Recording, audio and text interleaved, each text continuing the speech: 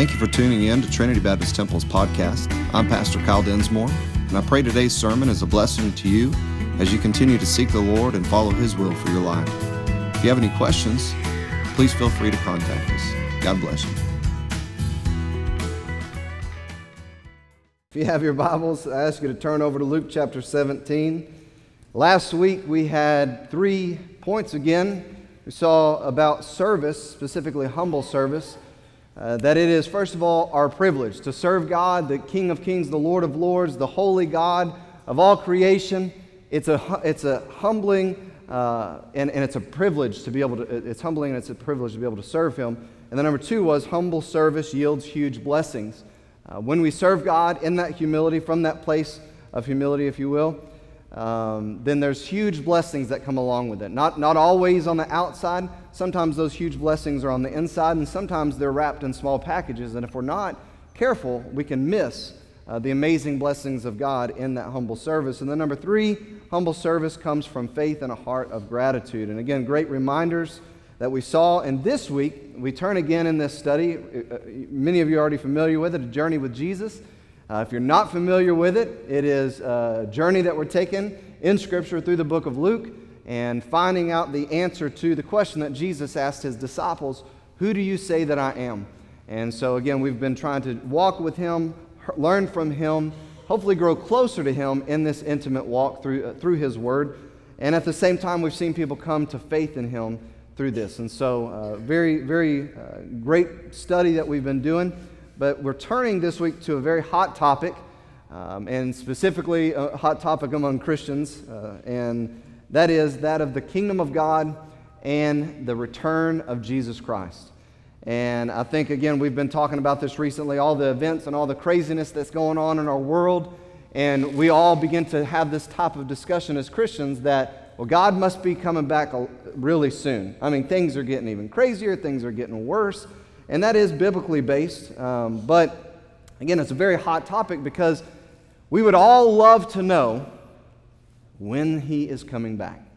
We would all love to know, man, it would be great if I knew the day, if I knew when it was going to happen. That would be awesome. Because why would that be awesome for us?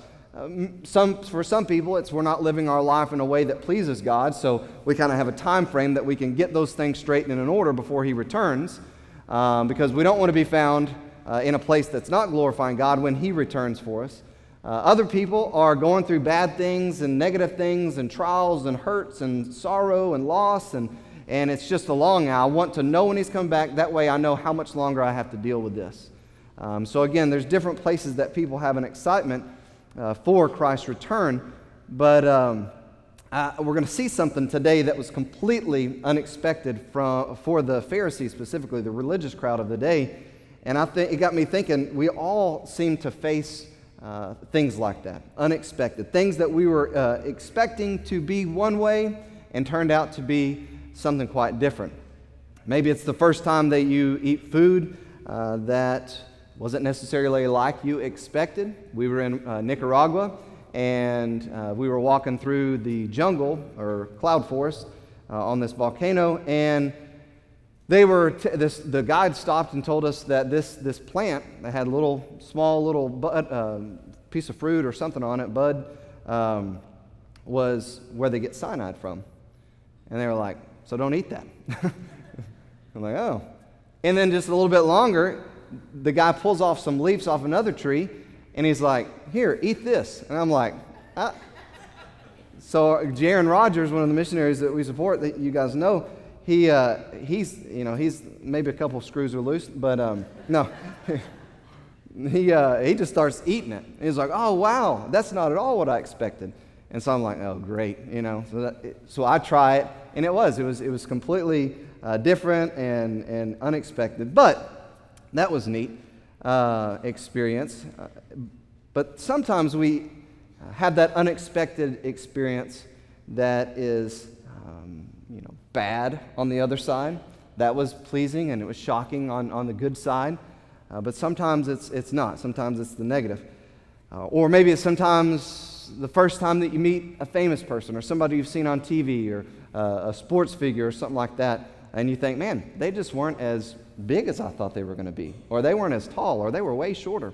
We went to Washington, D.C. last year, and we were able to see a couple of the senators and congressmen, and one of the senators that we saw, or representatives that we saw, was Bachmann, Michelle Bachmann, and conservative. And me and Rochelle saw her. I was like, hey, that's Michelle Bachmann. And she was like, yeah. And I was like, she's way shorter than I thought she would be. Way shorter. And so it's just, you're just kind of unexpected and things like that. Maybe it was the first time you drove. You were thinking, man, it's going to be awesome. And then you got to drive and you're like, this is all right. Maybe it's the other way. But about 17 years ago, Rochelle and I had one of those experiences. 6 months before our wedding, I had paid off an all-inclusive honeymoon that I had saved so hard for. The travel agent that we used was a family friend and a church member, and the place that we were going to, or that I had paid for, was highly recommended. And, of course, this was before the age of Google and Google reviews and all that kind of stuff. And so we were going completely off of what she said and other people were saying. And so my mind and my heart was telling me, this is it. This is it. This is going to be, Rochelle's going to love this. And I was, we were just all pumped up about this honeymoon. We're going to have this storybook honeymoon in this exotic, romantic Caribbean location. And it was just, it was there. It was awesome. And so then we fast forward about 6 months. And right before our wedding, matter of fact, the day before our wedding, they're up here getting ready, and Rochelle gets a phone call that the place we had reserved and paid for 6 months before had overbooked.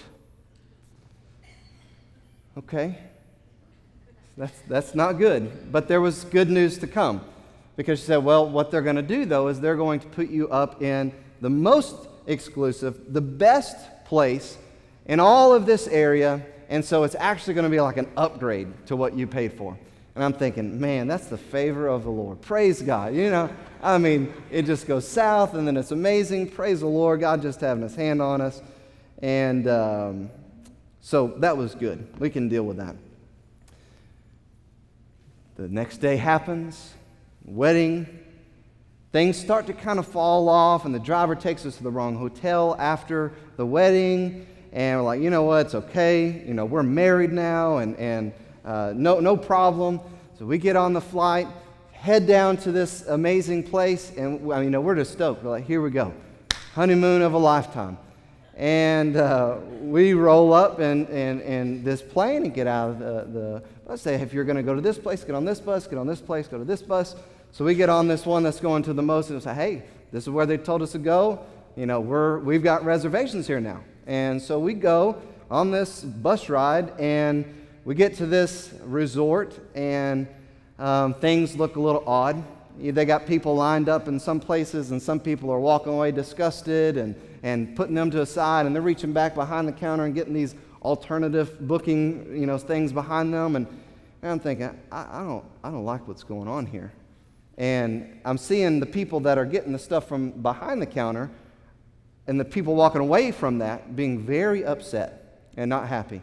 And so I tell Rochelle, I hope our stuff is not back on that back counter, because this is not looking good. And so we get up to the line, and sure enough, they say, oh, okay, hang on one second. They go back there, find our paperwork back there on the back counter, come back to the counter and tell us, well, we're overbooked. Okay. What does this mean? Well, it means that you're going to be sent to our most recently built and most, adults only and all these things. And I'm thinking, this is the worst.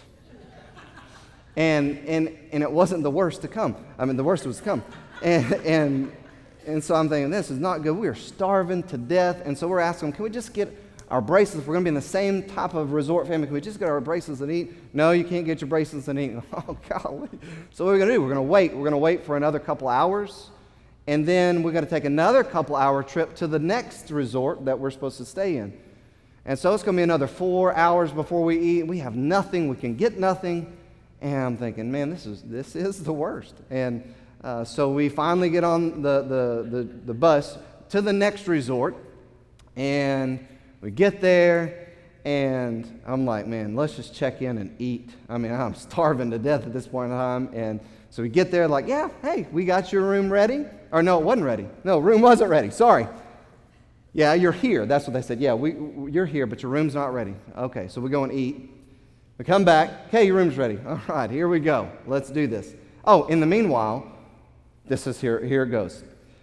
We go to eat, but then we're like, hey, let's go look at the beach. You know, that's what we came for. We go look at the beach, and there is no beach. There is a complete, it's a barrier that they had built there at the resort so that they could have some type of swimming area that goes out so far, because they had built the resort where the undertow was too heavy. And so we go back up to the counter, and Rochelle, brand new bride, on her honeymoon, says, "Where's the beach?" And they explained to us this is the problem. So we're like, oh, this is not good. Not good at all. We finally head to our room, and so we get there, start to open the door. We walk in, and granted, now take it back to the original place. I had paid for a honeymoon suite. I mean, it was, king-size bed and just everything. It was everything. So that's what we're supposed to get at this place. So we walk in the room, and I'm walking behind the busboy or whatever, and I walk in the room, and I see 2 full-size beds in the room. And I just stop, and I go, oh, yeah, no, this is not our room. And he goes, yes, it's your room. And I go, no, it's not our room. You need to get on the phone and call the office, because that's not our room. I paid for a king-size bed. That's got 2 beds, obviously not our room. And so I'm not going to continue on, because I could tell this story, just keep telling it. It'd be the whole sermon. I don't want to do that. Needless to say, that was still not the worst. Things continued to get worse. As we came back, I ended up getting Montezuma's revenge. Rochelle ended up getting sick too. We are back home, sick as dogs, trying to get things straight in our new. It was crazy. Needless to say, that was completely not what I expected it to be. Everybody said, honeymoon, this is going to be great, this is going to be wonderful. It just was not everything that we expected it to be. So those things happen in our life. Sometimes they're catastrophic, sometimes they're small, but that's what is going on. So that's what we're going to see this morning, something that was completely unexpected. And so let's pray and we'll get into this. Father, thank you so much for this time. Thank you for allowing us to be in this place worshiping you. Thank you for your word. And now as we enter into it, I pray that you would be glorified, that your will would be accomplished, that you use me as a vessel, and that this message would speak to each of our hearts, and that we would use it to not only be challenged and more faithful in serving you, but God, that more people would be reached with this urgent message. Lord, just bless now, and we'll praise you and give you all the glory from it. We ask this in Jesus' name. Amen. All right, Luke chapter 17, we're going to pick up in verse 20. It says this, and when he was demanded of the Pharisees when the kingdom of God should come, he answered them and said, the kingdom of God cometh not with observation. Or in other words, it doesn't come in ways that can be observed. Neither shall they say, lo, here, or lo, there. For behold, the kingdom of God is within you, or it's in your midst. And right off the bat, if you've got your notes there, point number 1 is this. The kingdom of God is a spiritual kingdom. We have to remember that God owns everything. God is sovereign. He is over everything. He owns everything. And so he's not interested in having a kingdom in the way that mankind has kingdoms on this earth. Mankind's kingdoms are very self-centered and driven. God is interested in simply purchasing sinners from the grips of sin and then taking up residence inside of them and being the king of their lives. And the reason why he wants to be the king of our lives is so that he can bless us and protect us and provide for us in everything that we need in this eternal kingdom. See, the Pharisees were blinded to this truth. They had already set up their own kingdom and their own religion. They were already doing their own thing. They were kings of their own lives. And Jesus was in their midst, and they were missing the kingdom of God completely. And that's why he was saying this to them. They had this religious authority. They were lording it over people. And that translated to something that was all they wanted. That's all they wanted in their life. And so when Jesus comes on the scene and he's preaching the kingdom of God, and John the Baptist says, hey, the kingdom of God is at hand, they didn't want anything to do with that type of kingdom. And the reason why is everything Jesus was teaching them that they couldn't use the same manipulation on people that they had been using in their religion, that they were enjoying in their religion. And so Jesus said, listen, you guys have no idea what the kingdom of God is like. You have no idea what the kingdom of heaven is like. It's not like you can go and say, here, this is where the kingdom of God is. This is where the kingdom of God is. It's not like that. It can't be observed the way that you think it can be observed. It's in your midst. And I want you to also notice, too, back in that first verse, verse 20, that they demanded of him when his kingdom would come. When it would come. But why? Why were the Pharisees so insistent on when the kingdom of God or the kingdom of Christ would come? I believe specifically their main reason is because it was that threat to their religion and the threat to their way of life. Jesus coming to rule and be the king, and the kingdom of God coming in the way that Jesus was teaching it, it was completely going to destroy their kingdom. And I want us to know this today. It's still the case for religion today. Jesus, the kingdom of God, is a threat to religion. There's a lot of people that show up at church, a lot of people that are churchgoers, a lot of people that are religious that aren't a part of the kingdom of God. And the thought of the kingdom of God coming and changing how they do things, or the kingdom of God, them being a part of this kingdom of God and them having to change something themselves, gives them anxiety. It doesn't sit well with them. They don't want to live in that kingdom because their kingdom suits themselves. Again, the kingdom of God is a spiritual kingdom in that it revolves around the king and not around man.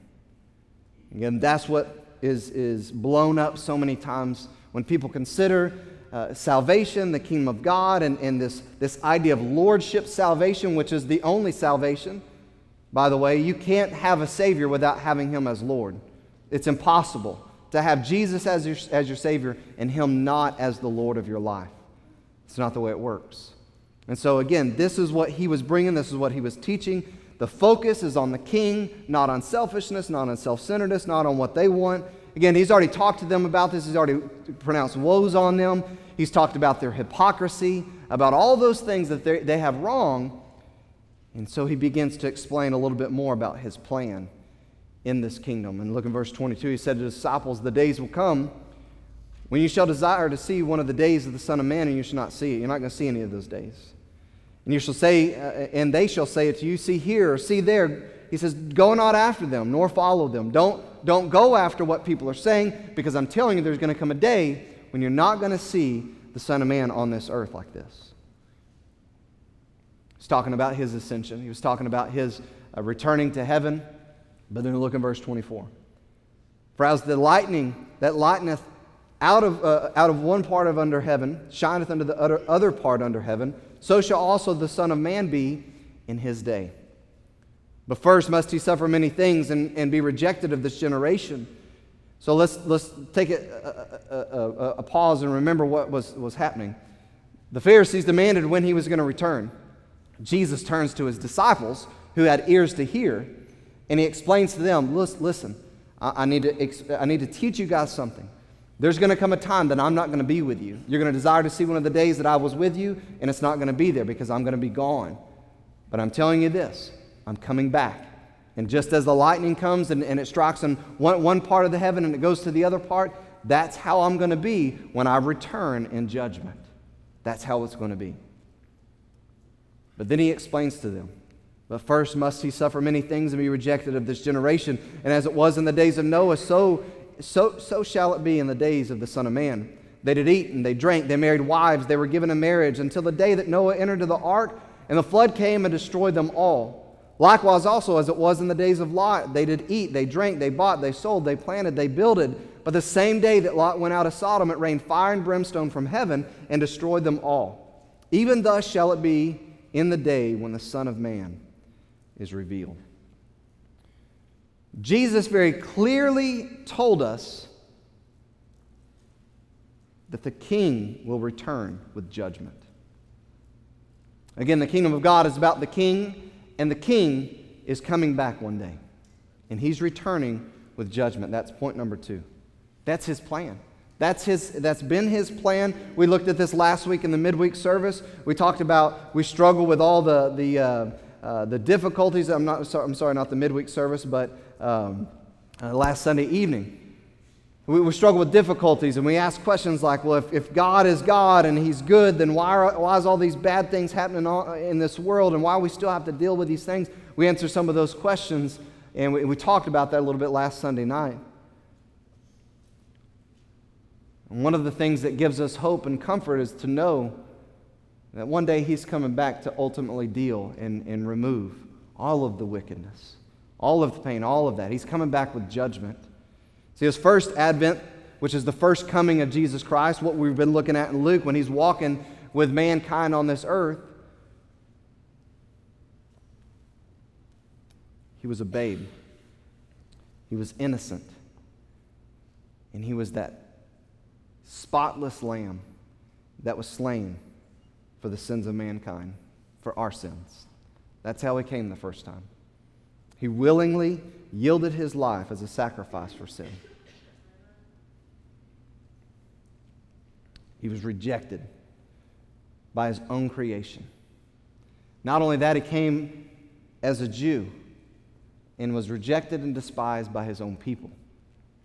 Isaiah 53 says this: He was despised and rejected of men, a man of sorrows, acquainted with grief, and we hid, as it were, our faces from Him. He was despised, and we esteemed Him not. Surely He hath borne our griefs and carried our sorrows, yet we did esteem Him stricken. He bore our sorrows, He bore our griefs, yet we did esteem Him stricken, smitten of God, and afflicted. But He was wounded for our transgressions. He was bruised for our iniquities. And the chastisement of our peace, or the punishment that brought about our peace, was put upon Him. And with His stripes we're healed. All we like sheep have gone astray. We've turned every one to his own way, and the Lord hath laid on Him the iniquity of us all. See, that was accomplished 2,000 years ago. Done.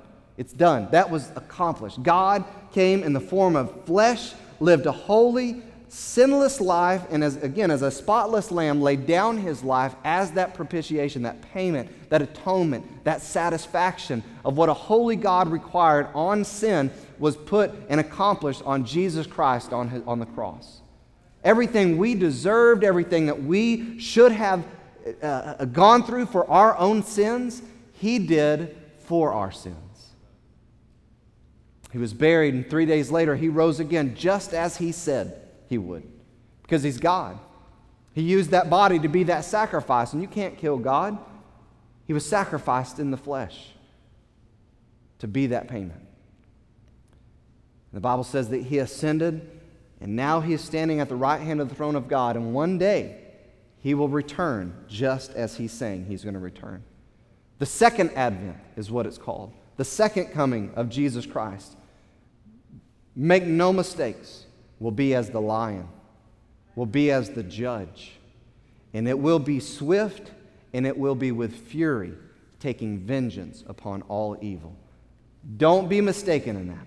The Scripture is very clear. In Hebrews chapter 9, verse 28, it says that Christ was once offered to bear the sins of many. With that word many is the same word that we see in Romans, where it talks about many are justified, and that means all. It's another word for all. So to bear the sins of many of all. He was sufficient, the sufficient sacrifice of all mankind. And it says this: and unto them that look for Him, those who are looking for His return because they have faith in Him, shall He appear the second time, listen to these words, without sin unto salvation. What does that mean? It means this: the first time He came to be offered to bear the sins of many, He came to pay for sins to bring about salvation. The second time He comes will not be to do that. He's already done it once, and it was done for all. He will not come back again. Some people say, when Christ comes back, or when I stand before God, that's when I'll say, you know what, here's my life. I trust Jesus now. No, there will be no opportunity at that point in time. When He comes back again, it will be in judgment. and it will be a fiery, furious judgment upon the wicked and the evil that still remains. He said, how exactly do we know this for sure that's going to happen like that? Jesus just said, as it was in the days of Noah and it was in the days of Lot. Two examples of what it's going to be like when he comes back. Again, in Noah's day, the Bible says that they disregarded the warnings. God had long suffering towards them, and as Noah continued to preach righteousness, the people continued to reject him, that he was doing what God had commanded him to do, and the only way of salvation was to go God's way by faith and get inside the ark to be spared from the judgment to come. The people scoffed, they laughed, they continued marrying and eating and dancing and living their lives, maybe having their own religion, doing their own thing, but not trusting God in God's way. And so they experienced the judgment. And how did that judgment come? The Bible's clear. It was swift, and it was just, and it was final. It was done. We know that it was only those that were in the ark that was spared. Everything else, every other human was wiped off the face of the earth. Lot's day was similar. They were materialistic. They were self-consumed. They were indifferent to God and God's ways, and we know that they were absolutely vile in their thoughts, in their actions. They were corrupt. Sounds a lot like 2017 to me. But in both examples, only a limited few had trusted God in God's way. And only a limited few were delivered from the judgment that was coming. And the day that Lot was removed, the Bible says, judgment came the very day. And it was swift, it was just, and it was final. And again, Jesus says that when he comes, it will be the same exact way. That's how it's going to be. But not only that, since the time of this writing, since the time that Jesus was walking with his disciples, those disciples and other followers of Jesus Christ were used to write other things to come, revealed the prophecies of things to come, John in the book of Revelation, but also Paul in Thessalonians and Corinthians and Peter in some of his epistles, write about some of the things to come because that's what the Holy Spirit gave to them for us today even. And one of those things is found in 2 Peter chapter 3, and it says this, and we're just going to read the whole chapter, so stay with us. This is what's going to happen. This second epistle, beloved, I now write unto you, in both which to stir up your pure minds by way of remembrance, that you may be mindful of the words which were spoken before by the holy prophets, and of the commandment of us, the apostles of the Lord and Savior. Knowing this first, that there shall come in the last days scoffers, which means mockers, walking after their own lusts and saying, where's the promise of his coming? I thought Jesus was coming back. For since the fathers fell asleep, all things continue as they were from the beginning of creation. Nothing's changed. I mean, we don't see anything. Jesus, he's not going to come back. You're going to have people saying that, he says. Look at verse 5. For this they willingly are ignorant of, that by the word of God the heavens were of old, and the earth standing out of water and in the water. In other words, God created the world out of nothing and formed it from water, and he separated the waters from the land. I mean, that's the way it was done, whereby the world that was then being overflowed with water perished. He used that same exact process to destroy the earth in judgment with water. Verse 7, but the heavens and the earth, which are now by the same word that created them out of nothing, the same word that formed the earth from the void, all those things are kept in store. What are they kept in store for? Why are they kept intact? Why are they kept the way they are right now? Look what it says, reserved unto fire against the day of judgment and perdition or sin of ungodly men. That's what the world is waiting for.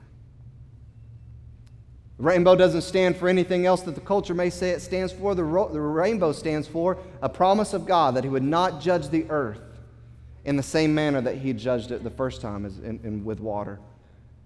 Scripture tells us, though, that the judgment that's coming will be a purging and an all-consuming fire to judge this world. But look at verse 8. He turns and tells the believers, "But beloved, be not ignorant of this one thing, that one day is with the Lord as 1,000 years, and 1,000 years is one day. And the Lord is not slack concerning his promise, as some men count slackness. But he's long-suffering to usward. He's not willing that any should perish, but that all should come to repentance." We talked about this again last Sunday evening when we talk about dealing with sin and talk about dealing with all the difficulties and struggles and hurts and heartaches and losses that we feel in this world. And we say, why is God still allowing these things? Because God is still saving sinners. Because sinners are still in need of a Savior. And while that is the case, that means that there's still going to be sinners doing what sinners do, which is sin. And that produces hurt and heartache and death and destruction and all those things. That's why we still are dealing with this. Because he's not willing that any should perish, but that every person on this earth would be saved. Now, God in his infinite wisdom knows that not everybody's going to be saved. We don't know who is and who isn't. God knows who is. And Jesus told his followers that, and that's why we said a while ago, it's exactly the way it was for Noah and for Lot. Jesus said there's many on the path that leads to destruction, but there's few that is on the narrow path that leads to life everlasting. And it says that he's not willing that any should perish, but all should come to repentance. But the day of the Lord will come as a thief in the night, in the which the heavens shall pass away with great noise, and the elements shall melt with fervent heat, and the earth and the works that are therein shall be burned up. I don't know about you, but I've been driving around Rochelle and I've been driving and just looking at things, and I've been by myself at times thinking, and I'm thinking, there's a lot of concrete, there's a lot of cool things that are built, buildings and all these things, even our homes, our earthly homes. I mean, there's just some amazing things out there. And so many people are living for these things, for stuff and material things and just living their lives. That's what's driving them. That's what gets them up in the morning. That's what drives their motivation, is all this stuff and all the things and all the works of this world.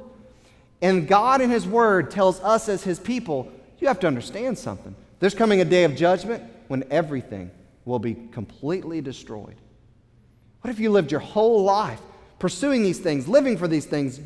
That's what's driving, that's what motivates you. And then in one instance, as a thief in the night, it's all just destroyed. Your whole life, your whole desires, everything you were motivated for, gone, never to have them anymore. What a vain life to live. And that's exactly what the Bible says. It's vain to pursue that. It's vain to live for that. We should be storing up treasures in heaven where moth and rust doesn't corrupt. Not storing them up here on this earth where they're going to be destroyed anyways. Seeing then that all these things shall be dissolved, be destroyed, what manner of persons ought you to be in all holy conduct and godliness, looking for and hastening unto the coming of the day of God? You should be looking for and you should be anticipating the return of our Savior and our God, wherein the heavens being on fire shall be dissolved and the elements shall melt with a fervent heat. How should you live in anticipation for his return? You should be living with holy conduct and godliness. It should be driving your every day. That should be your motivation. Verse 13, nevertheless, we, according to the promise, look for new heaven and a new earth, wherein dwelleth righteousness. Wherefore, beloved, seeing that you look for such things, be diligent, that you may be found of him in peace, without spot and blameless. If you're looking for these things, you're waiting for his return, you're waiting for his kingdom that's all about righteousness, then you have to think, I'm supposed to be living in a way that's peaceful and without spot and blameless. And not only that, he says you need to account that the long-suffering of our Lord is salvation. Even as our beloved brother Paul, also according to the wisdom given to him, hath written unto you, as also in all his epistles, speaking in them of those things in which are some things hard to be understood, which they that are unlearned or ignorant and unstable rest. What he's saying is, listen, the Apostle Paul talked about the things to come, and you've read some of his writings, and some of those things are really hard to understand. And those people who don't have knowledge of Jesus Christ, those people who are ignorant of those things, what they end up doing is they try to twist it and try to manipulate it. Just like he was warning people of then. He was saying, look, there's some people saying that Jesus isn't coming back. There's going to be scoffers in the last days. And they're going to say, hey, this stuff isn't real. This Bible, this Christianity, it's all pretend stuff. And Peter is telling them, don't give in to them, don't listen to them, don't let them pull you back from the urgency, don't let them pull you back from the steadfastness, don't let them pull you back, don't let anything or anyone pull you back from living the life that glorifies God, because that kingdom's coming. It's coming. And when he returns, you need to be found in peace and without spot and without blameless. And Paul wrote about these things. People are twisting his words just like they're twisting the Lord's and mine, he said, as they do also in other scriptures, unto their own destruction. Ye therefore, beloved, seeing you know these things before, you know the truth, you know that people are going to twist the truth, you know these things before, beware lest also, being led away with the error of the wicked, fall from your own steadfastness. You don't be aware of these things, and don't let anyone or anything pull you away. Tell you that gathering with the saints isn't important. Tell you that being a witness for Jesus Christ isn't important. Tell you that selling out for Jesus Christ isn't vital. Don't let anyone tell you other than what we've written to you. And see, that's what's happening in our world. I've even shared it recently, even something as simple as the saints gathering to worship like we're doing right now. In religion, I'm not even going to call it Christianity. In religion, people say things like this. It's not important to be at every service. It's not important to be there every time the saints gather. My question was this: why do we gather? The right answer would be for Jesus Christ. My next question would be this then: if we gather to meet with Him, if He was here in the flesh, would you be here? If He stood here and said, I want my people to gather and worship me, would you be here?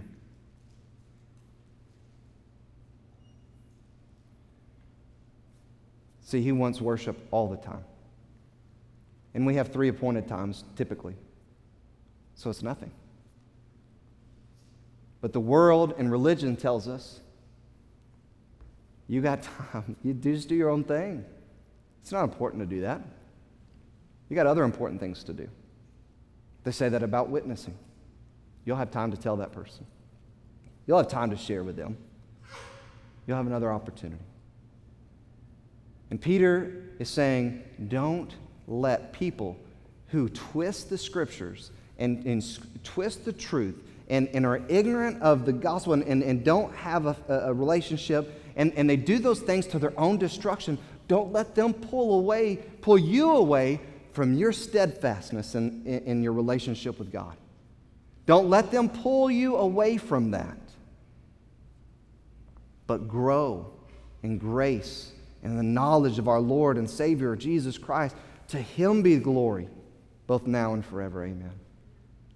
So for the child of God, there's no fear or no worry in the return of our Lord, of our King. We should be joyous. We should be excited. We should be anticipating, just as we just saw, looking for and hastening the coming of our Lord, finally seeing Him face to face. As we just saw, we should also be very diligent to live our lives of honor and godliness and steadfastness, as we saw. We should be aware of the pull that exists in this world to take us away from that faithfulness, to take us away from that steadfastness. And that's one of the reasons why Peter, as a pastor, was reminding his readers, I'm going to stir you up always in remembrance of these things. That's a pastor's job, is to continue to remind us, but never despise what God has said in His Word and what a pastor reminds you of in God's Word.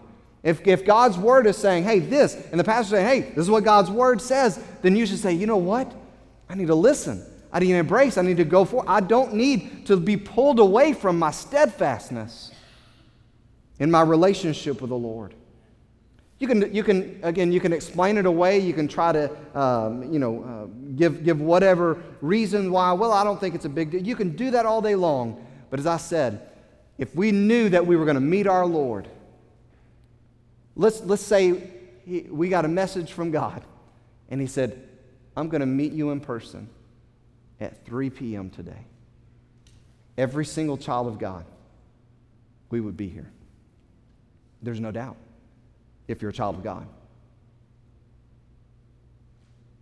But if, again, this is the reason why we gather, this is the reason why we go, this is the reason why we serve one another, this is the reason why we love one another, we should be steadfast in that. Not let anything or anyone pull us away from the steadfastness in our relationship and service for Christ. That's what Peter was saying. The spirit of unbelief, this mocking spirit, this spirit that spits in the face of God, it comes in so many alluring different forms. Sometimes they're blatant, though, and again, sometimes they're very subtle. But we have to be knowledgeable. Peter said that. You know these things beforehand. So we've got to guard ourselves.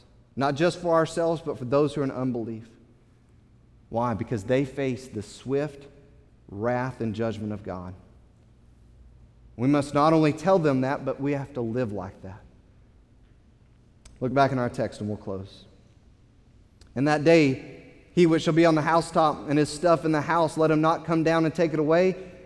And that he that's in the field, let him likewise not return back. Remember Lot's wife. That pull to materialism, that pull to live for this world, this temporal world is strong. Lot's wife was consumed with it. She had a life back in Sodom, and she said, you know what? I don't really want to leave that, but she felt kind of forced to do that. Her heart, her life, her faith, everything was there in her stuff and her life, and she walked, and she turned back, and she faced the judgments that God said would come if they did. So the charge is very clear. You can't be tied to this world and living in the next. Philippians chapter 3 tells us that our conversation, our citizenship, is in heaven. And that's where we look for our Savior to come from, because that's our home. I love that video before that hymn today, and those words, it said, finally home. That's our home. And that's when we will be finally home. Look back in our text, verse 33, whosoever shall save his life shall lose it. Whosoever shall lose his life shall preserve it. I tell you that in that night there shall be two men. And understand this. You see that word is italicized in your Bible, two men. It's added. People twist this. One of those twisting verses that people use to propagate their own agenda in the culture today. That's simply added by the translators for us to know that it's two people in a bed. Of course, it's intended in that day and time that it was a man and a woman in bed. One shall be taken, the other shall be left. Two women shall be grinding the other, and the one shall be taken, the other left. Two men shall be in the field, one shall be taken, the other left. This return, this judgment will come at once. Why he's given these explanations is he already talked about how he will come. As lightning lighteneth one part of the sky, and you can see it on the other side of the sky. He's essentially saying this. It's going to be the same way on one side of the globe as it is on the other side of the globe. Some people are going to be asleep because on one side of the globe it's nighttime, the other side is daytime. Some people are going to be sleeping the same day. Other people are going to be out in the field working, grinding at the mill. It's going to happen the same exact way.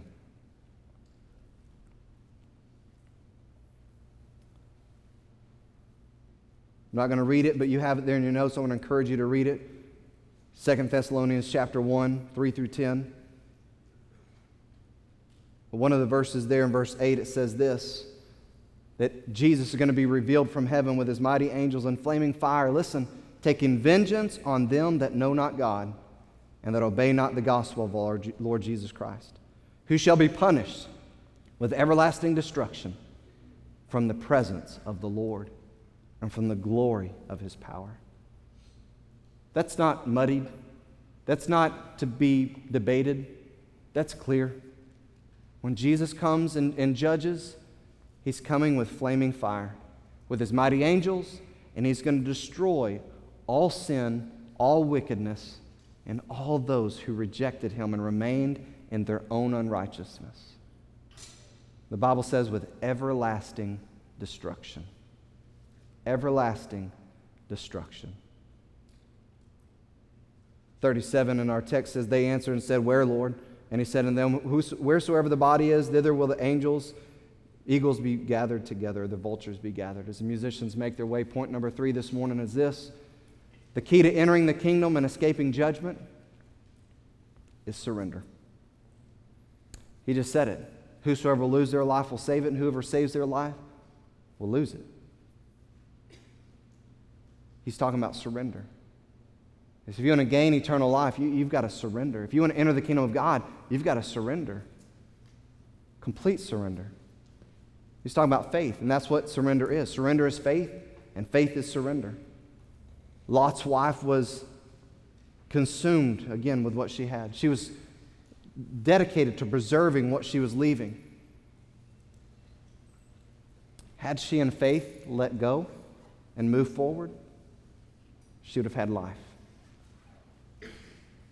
So this morning I want to charge you and challenge you. This message must not be understated, and it must not be underestimated. 2,000 years have passed since these things were written. And don't be mistaken, we are on the brink of Christ's return. So I've been hearing that my whole Christian life. The judgment's still coming, and the days are getting shorter. The kingdom of God is coming. And let's not forget that wickedness and wicked people will be judged and vanquished. And the only hope for them is the hope we have in us. The only hope for the lost from missing this judgment is the hope that's found in us because of Jesus Christ and our faith. People must hear this. We've got to live our lives in such a way, sounding the trumpet, heralding the news that Jesus is the way, the truth, and the life. He is our only hope. And I want to say it again. I've said it last Thursday night at Outreach. I'm going to say it again in this service. I love what the missionary that recently visited said. It's good news if only they hear it. If the lost, it's only good news if they get it, if they only hear it. But how are they going to hear it? The Bible says faith cometh by hearing, and hearing by the word of God. It says that the power of God in salvation is the gospel of Jesus Christ. We have the hope, we have the gospel, we have the light of the glorious gospel given to us so that it would shine to all those that are in the world. We've got to be urgent about this. We've got to make sure that we're living our lives in godliness and holiness and being steadfast in the things of God, steadfast in our relationship with God. That's what we've got to be. Why? Again, the judgment's coming. It's coming swift. It will be final. There will be no second chances. There will be no extra time. It will happen. And it will be too late for so many. That's why we've got to do this. That's why we've got to take this serious. That's why we've got to live and share what God has done for us. And if you're here this morning and you say, man, I don't like this, and you've never heard about the judgment, you've never heard about everlasting destruction, or maybe you have and it's never hit you, but this morning it's gripped your heart, it's caused a fear. And I'm not looking to scare anybody, but I'm looking to warn. Again, that's what you do when you love somebody. You tell them, this is what's happening. I don't want you to get hurt. If you've never surrendered your life, as we just saw, I'm begging you, please come today and at least let our ministers that'll be standing down here show you in God's Word more of how you can be saved, how you can miss that part of the judgment and have eternal life, never having to worry about this at all. Please come and do that. For us Christians, maybe you need to hit this altar and say, God, I've not been steadfast like I need to be. I've not been dedicated to living holy and righteous. I've not been living in anticipation of your return. I get up every day, and I do. I live for my job. I live for my stuff. I live for my entertainment. I live for my kids. I live for my spouse. I live for this. I live for that. And I'm not living for you as my king, as my soon returning king. God, help me live like that. Help me be dedicated to you above all things. Let's pray and respond to God's word. Thank you so much for this time, Lord. Thank you again for your word. Thank you for the challenge it's given me, the reminder that it's given me that I should be living every day with passion that increases for you, for your return, for sharing the gospel, this good news, this only hope to those that are in darkness, warning them out of love that the wrath is coming, judgment is coming. And if those who are lost don't get in the ark, if they don't get in Christ, if they don't repent of their sins and put their faith in you, that they're going to experience the same judgment that the people in Noah's, Lot's, and the day to come will experience. Lord, help us to respond rightly to this message. We'll praise you for all you do. We ask all this in Jesus' name.